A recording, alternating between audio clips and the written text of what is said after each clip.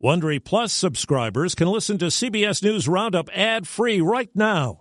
Join Wondery Plus in the Wondery app or on Apple Podcasts. This spring, if you'd rather spend time enjoying your lawn instead of trying to keep it alive, there's good news. True Green is the easiest and most affordable way to get a beautiful lawn. All you have to do is water and mow, and they'll do the rest. Weed control, fertilization, aeration, and even some things you might not even think of. They'll do all of it, while you can do literally anything else. With True Green, you can have your lawn looking as good as a putting green. That's not hyperbole. True Green is the official lawn care treatment provider of the PGA Tour. True Green offers a satisfaction guarantee, and they have a verified best price promise, which guarantees you the lowest price with no compromise on quality. You do you. Let True Green do your lawn care. Visit TrueGreen.com to get the best lawn at the best price with the best people guaranteed.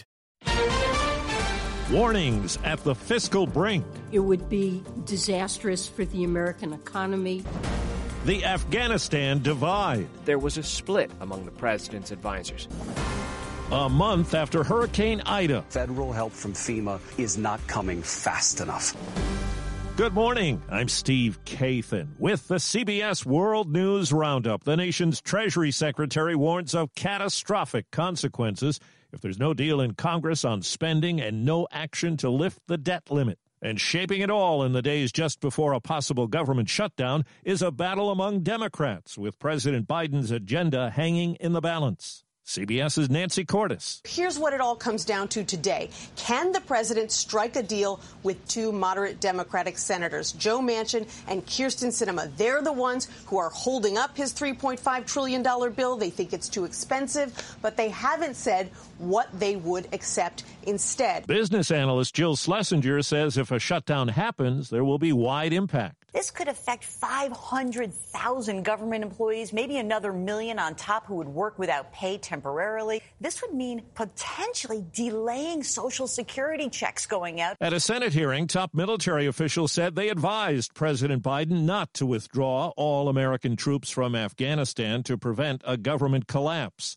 General Frank McKenzie of Central Command said he and the Secretary of Defense and Chairman of the Joint Chiefs were on the same page. I recommended that we maintain 2,500 troops in Afghanistan. I'm Stephen Portnoy at the White House, where the press secretary didn't deny that the Pentagon's top brass did urge the president to keep a contingent in Afghanistan. But aides point to Mr. Biden's claim in an interview last month that his military advisors were split. Ultimately, it's up to the commander-in-chief to make a decision. He made a decision it was time to end a 20-year war. Press Secretary Jen Psaki repeated the White House's argument that not doing so would have risked conflict with the Taliban and led to more U.S. casualties. A federal judge has blocked South Carolina from enforcing a rule that banned school districts from issuing mask mandates. United Airlines says because of its new vaccine mandate, it will begin firing around 600 employees over the next several days. And in Montana, CBS's Meg Oliver says medical providers overrun by COVID cases are suing to impose vaccine mandates. Here at Billings Clinic, the ICU is running at 150% capacity. I struggled with it,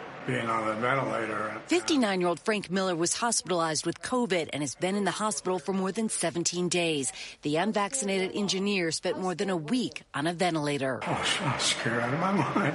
You were scared out of your mind? You don't know what's happening. Scenes like this are playing out across Montana with younger and sicker patients admitted daily. In the past week, the state averaged about 109 COVID patients hospitalized in the ICU per day, breaking the record seen during the fall of 2020.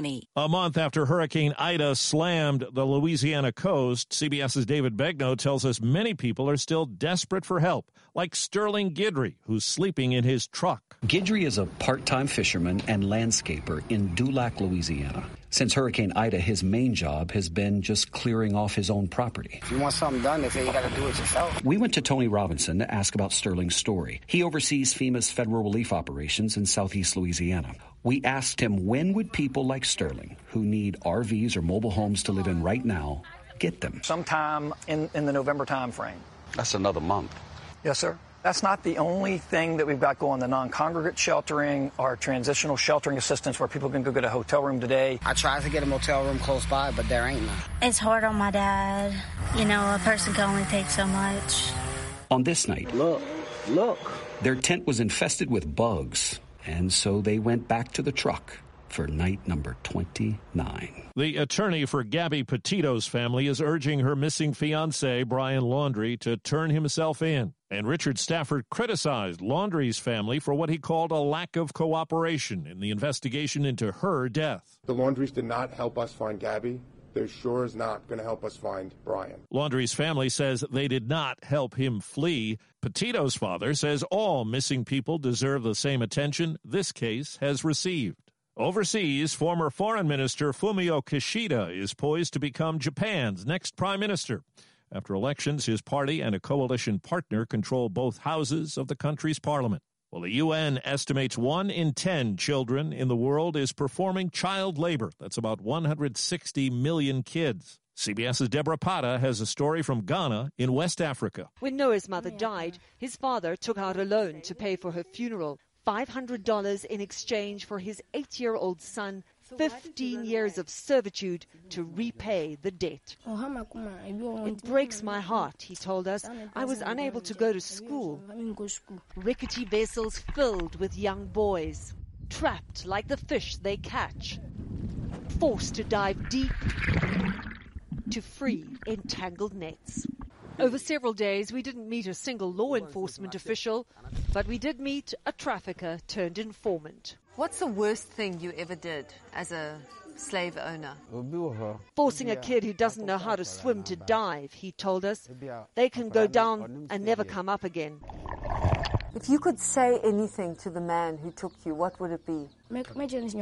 God punish him, he replies. A cry for justice, unanswered for the children on Lake Volta.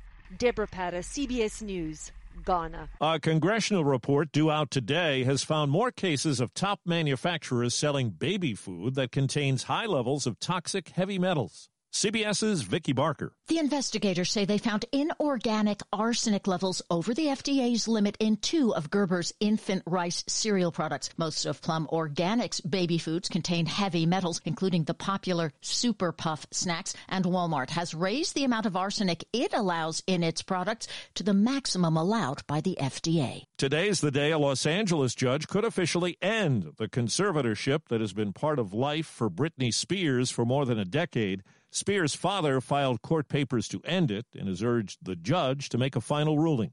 Former President Obama warned against politics that feeds anger and resentment at the site that will be his presidential library. Former President Obama and former First Lady Michelle stop in Chicago to break ground on the Obama Presidential Center, which is on the city's south side. A place where she grew up and I came into my own, where our children were born, and where I launched my political career. Mr. Obama says he hopes the center provides inspiration for young people in the area and can speak to some of the central struggles of our time. For we are living through a moment of rapid disruption in technology, in the global economy. Construction is expected to take about 5 years and will cost roughly $830 million. Jennifer Kuiper, CBS News, Chicago. Mr. President could be a title before long for 42-year-old boxing legend Manny Pacquiao, who says today he's retiring from the sport. He's now a politician in the Philippines and is poised for a presidential run next year.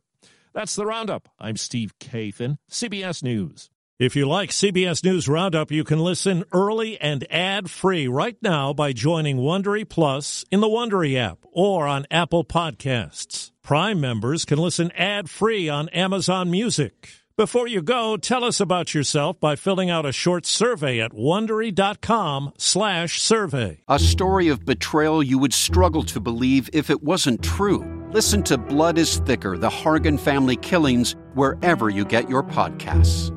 For more than 2 centuries, the White House has been the stage for some of the most dramatic scenes in American history.